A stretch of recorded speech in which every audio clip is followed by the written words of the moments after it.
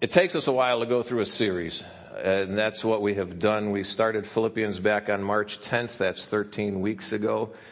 We had one interruption through there, I think it was, because this is the 12th time on it.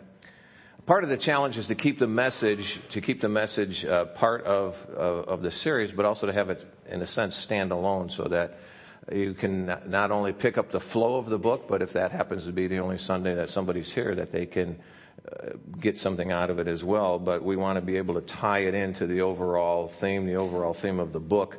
The series, as we were going through Philippians, I titled, "In This I Rejoice." Today's the day that, as you see, we're going to bring it all together. Philippians is a book with a joyful message, and that is often mentioned about it. Several very explicit statements calling us to rejoice. 7 times the word rejoice occurs in the Holman Christian Standard Translation, and joy occurs an additional 5 times. 12 times through the book, very specifically. It pulls us into that whole reality of joy and focusing on joy, all moving, urging us really to be joyful people, marked by joy, always rejoicing.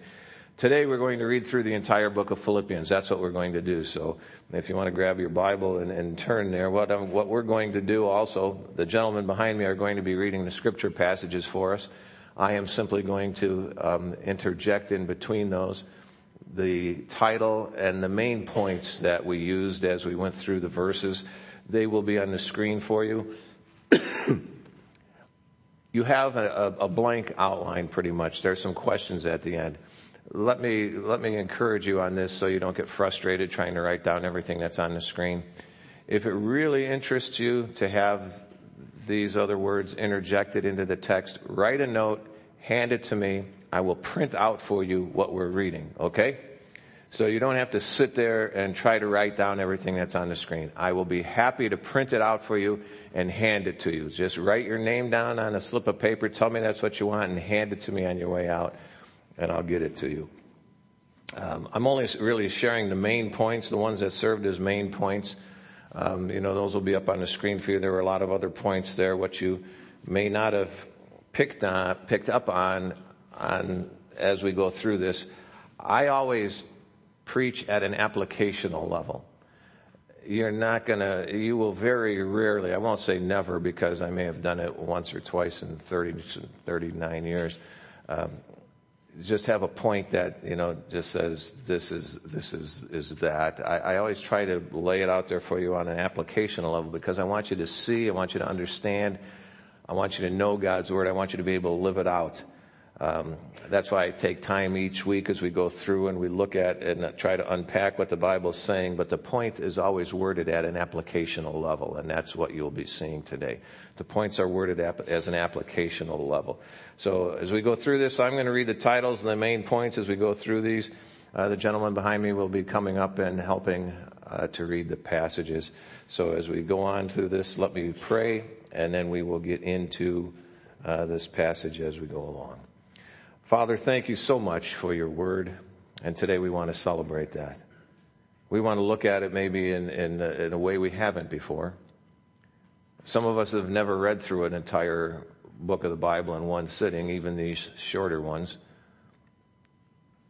We don't want to get lost in it in the sense of being confused. We do want to get lost in it in the sense of our life being tied up in your word and your truth. So guide us in and through your word, that we'll be able to leave here and just truly know in our hearts, you are good, you are loving, and we have much to be joyful for. So open up your word as we read, we pray, in Christ's name. Amen. Philippians, we're going to start with verse 1. You can follow along in the Bible.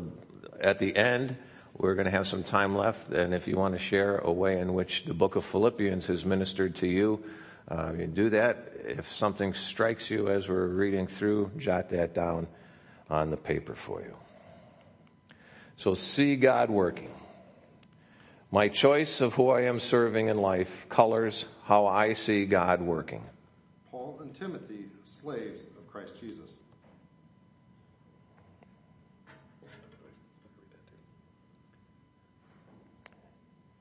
Yeah, you messed up already. That's my fault. Let me mark that down here.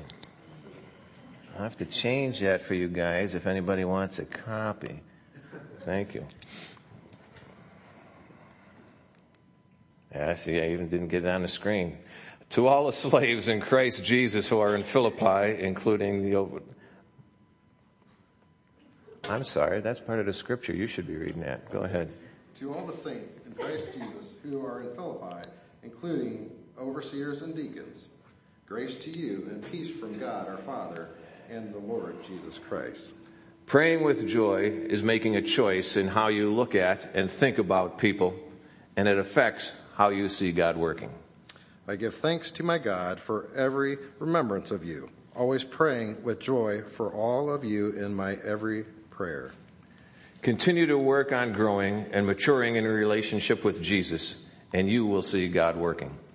Because of your partnership in the gospel from the first day until now, I am sure of this, that he who started a good work in you will carry it on to completion until the day of Christ Jesus. It is right for me to think this way about all of you, because I have you in my heart, and you are all partners with me in grace, both in my imprisonment and in the defense and establishment of the gospel. Our love for God and his people continues to grow as we see more of God working. For God is my witness, how deeply I miss all of you with the affection of Christ Jesus. And I pray this, that your love will keep on growing in knowledge and in every kind of discernment. When you live pure and blameless because of your relationship to God, you will see God working. So that you can approve the things that are superior and can be pure and blameless in the day of Christ, filled with the fruit of righteousness that comes through Jesus Christ, to the glory and the praise of God. The unexpected result. Don't let the situation dull your awareness of Jesus Christ. Now I want you to know, brothers, that what has happened to me has actually resulted in the advance of the gospel, so that it has become known throughout the whole imperial guard and to everyone else that my imprisonment is in the cause of Christ. How we respond to the situation we are in will affect others.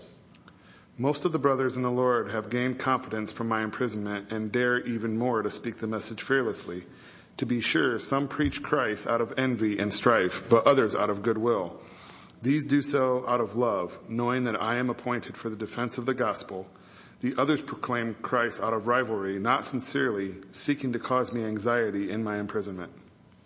Determined to live your life for the good of others. What does it matter? Just that in every way, whether out of false motives or true, Christ is proclaimed.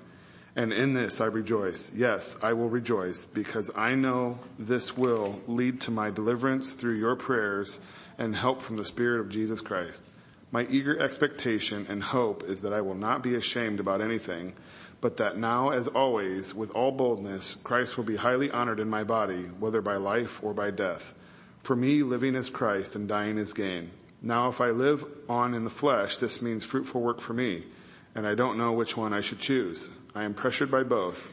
I have the desire to depart and be with Christ, which is far better, but to remain in the flesh is more necessary for you. Since I am persuaded of this, I know that I will remain and continue with all of you for your progress and joy in the faith, so that because of me, your confidence may grow in Christ Jesus when I come to you again. Ask yourself, is this worthy of the gospel? Just one thing, live your life in a manner worthy of the gospel of Christ. Then, whether I come and see you or am absent, I will hear about you, that you are standing firm in one spirit, with one mind, working side by side for the faith that comes from the gospel, not being frightened in any way by your opponents. This is a sign of destruction for them, but of your deliverance. And this is from God, for it has been given to you on Christ's behalf, not only to believe in him, but also to suffer for him, having the same struggle that you saw I had and now hear that I have. Realize you can rejoice. Realize the connections with others in Christ. If then there is any encouragement in Christ, if any consolation of love, if any fellowship with the Spirit, if any affection and mercy. Fulfill my joy by thinking the same way, having the same love, sharing the same feelings, focusing on one goal. Do nothing out of rivalry or conceit, but in humility consider others as more important than yourselves. Everyone should look out not only for his own interests, but also for the interests of others. Realize the attitude of Christ. Now what we did here, if you recall, we just gave that one title to everything that followed. Then we went back. So what we're going to do is interject what was a second sermon in here, which was our Easter sermon, which was choose this. Choose to think of others' needs, not your rights. Make your own attitude that of Christ Jesus, who, existing in the form of God, did not consider equality with God as something to be used for his own advantage. Choose to serve through sacrifice. Instead, he emptied himself by assuming the form of a slave, taking on the likeness of men. And when he had come as a man in his external form, he humbled himself by becoming obedient to the point of death, even to death on a cross. Choose to glorify God. For this reason, God highly exalted him and gave him the name that is above every name, so that at the name of Jesus every knee will bow, of those who are in heaven and on earth and under the earth, and every tongue should confess that Jesus Christ is Lord, to the glory of God the Father. Now it goes back to the sermon that we originally began. Realize you are in process.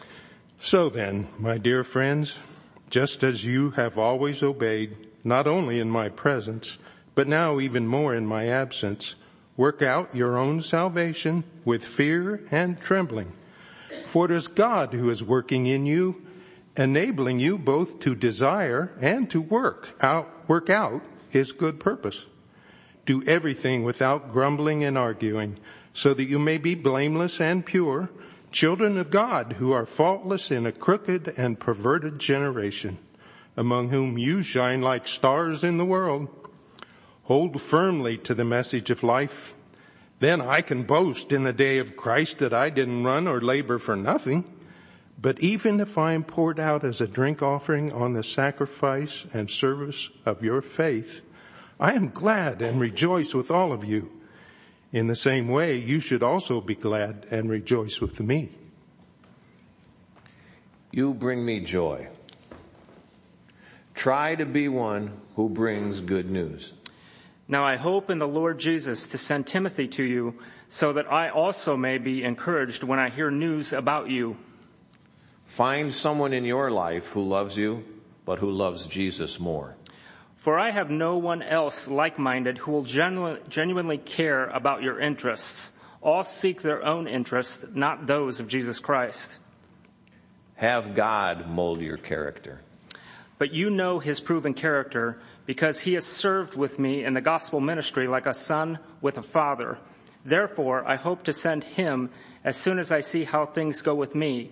I am convinced in the Lord that I myself will also come quickly. Look to say something nice about others.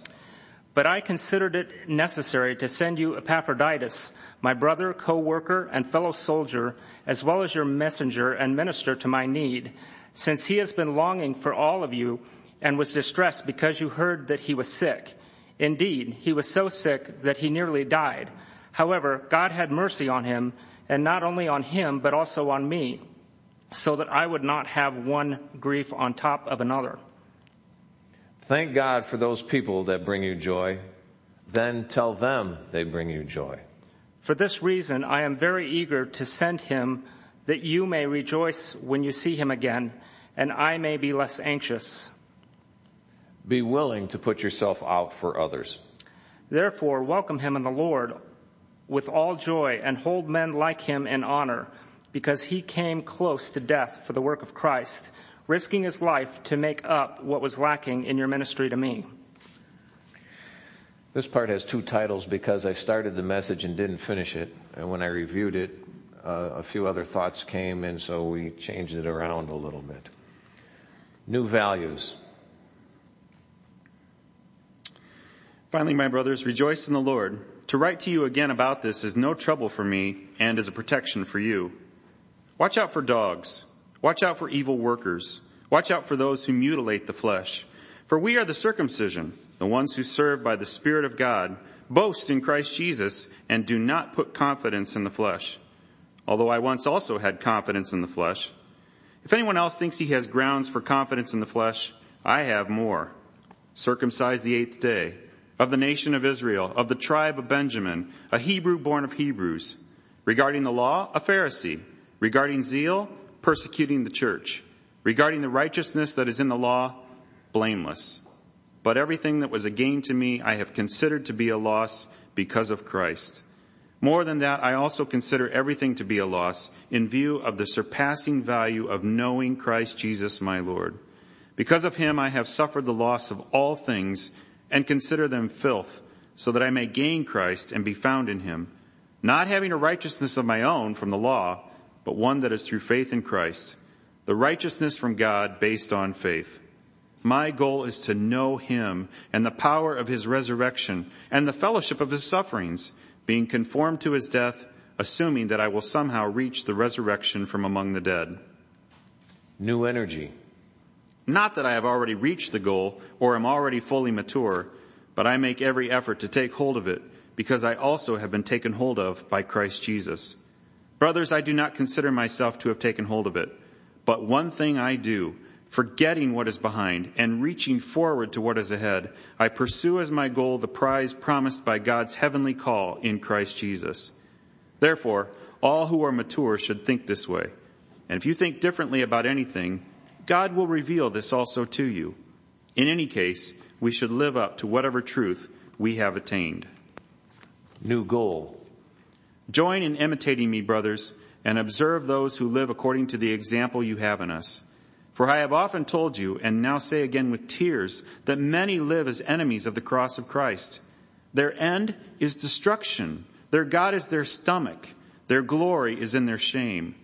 They are focused on earthly things, but our citizenship is in heaven, from which we also eagerly await for a Savior, the Lord Jesus Christ. He will transform the body of our humble condition into the likeness of his glorious body by the power that enables him to subject everything to himself. Be intentional. Intentionally choose unity. So then, my brothers, you are dearly loved and longed for, my joy and my crown. In this manner, stand firm in the Lord, dear friends. I urge Euodia and I urge Syntyche to agree in the Lord. Yes, I also ask you, true partner, to help these women who have contended for the gospel at my side, along with Clement and the rest of my co-workers whose names are in the book of life. Intentionally resolve worry. Rejoice in the Lord always. I will say it again, rejoice. Let your graciousness be known to everyone. The Lord is near. Don't worry about anything, but in everything, through prayer and petition, with thanksgiving, let your requests be made known to God. And the peace of God, which surpasses every thought, will guard your hearts and minds in Christ Jesus. Intentionally direct your thinking. Finally, brothers, whatever is true, whatever is honorable, whatever is just, whatever is pure, whatever is lovely, whatever is commendable, if there's any moral excellence and if there's any praise, dwell on these things. Intentionally keep doing. Do what you have learned and received and heard and seen in me, and the God of peace will be with you. The joy of contentment. Seize the opportunity to show you care. I rejoiced in the Lord greatly that once again you renewed your care for me. You were, in fact, concerned about me, but lacked the opportunity to show it. Contentment is a learning process. I don't say this out of need, for I have learned to be content in whatever circumstances I am in. Being content shows you have realized the worth of what you do have, and of where you are. I know both how to have a little, and I know how to have a lot. In any and all circumstances, I have learned the secret of being content, whether well-fed or hungry, whether in abundance or in need. There's a lot of points that come from these next couple of verses, so we kind of stack them up. Contentment needs to be anchored in your relationship with Jesus. Being content is an abiding peace and confidence in the midst of the struggle. Being content is a life steadily fixed on God. A personal connection with Jesus Christ is the first step to truly being content. I am able to do all things through him who strengthens me. God most often works through people today. Be a repeat defender. We do well when we share with others in hardship. Still, you do well by sharing with me in my hardship. Remembering someone's in need is of no value unless we act on it. And you Philippians know that in the early days of the gospel, when I left Macedonia, no church shared with me in the matter of giving and receiving except you alone. Help others as God calls you to. For even in Thessalonica, you sent gifts for my needs several times. Choose to live in a way that pleases God. Not that I seek the gift, but I seek the profit that is increasing to your account. But I have received everything in full, and I have an abundance. I am fully supplied, having received from Epaphroditus what you provided, a fragrant offering, an acceptable sacrifice, pleasing to God. Use all you have according to God's direction. And my God will supply all your needs according to his riches in glory in Christ Jesus. Choose to live a lifestyle that will cause God to rejoice in you. Now to our God and Father be glory forever and ever. Amen. Greet every saint in Christ Jesus. Those brothers who are with me greet you. All the saints greet you, but especially those from Caesar's household. The grace of the Lord Jesus Christ be with your spirit. And now we want to hear from you. So, how has God used the book of Philippians in your life? Maybe as a result of this series, maybe as a result of your own reading. How has God used the book of Philippians in your life? It's your turn to share.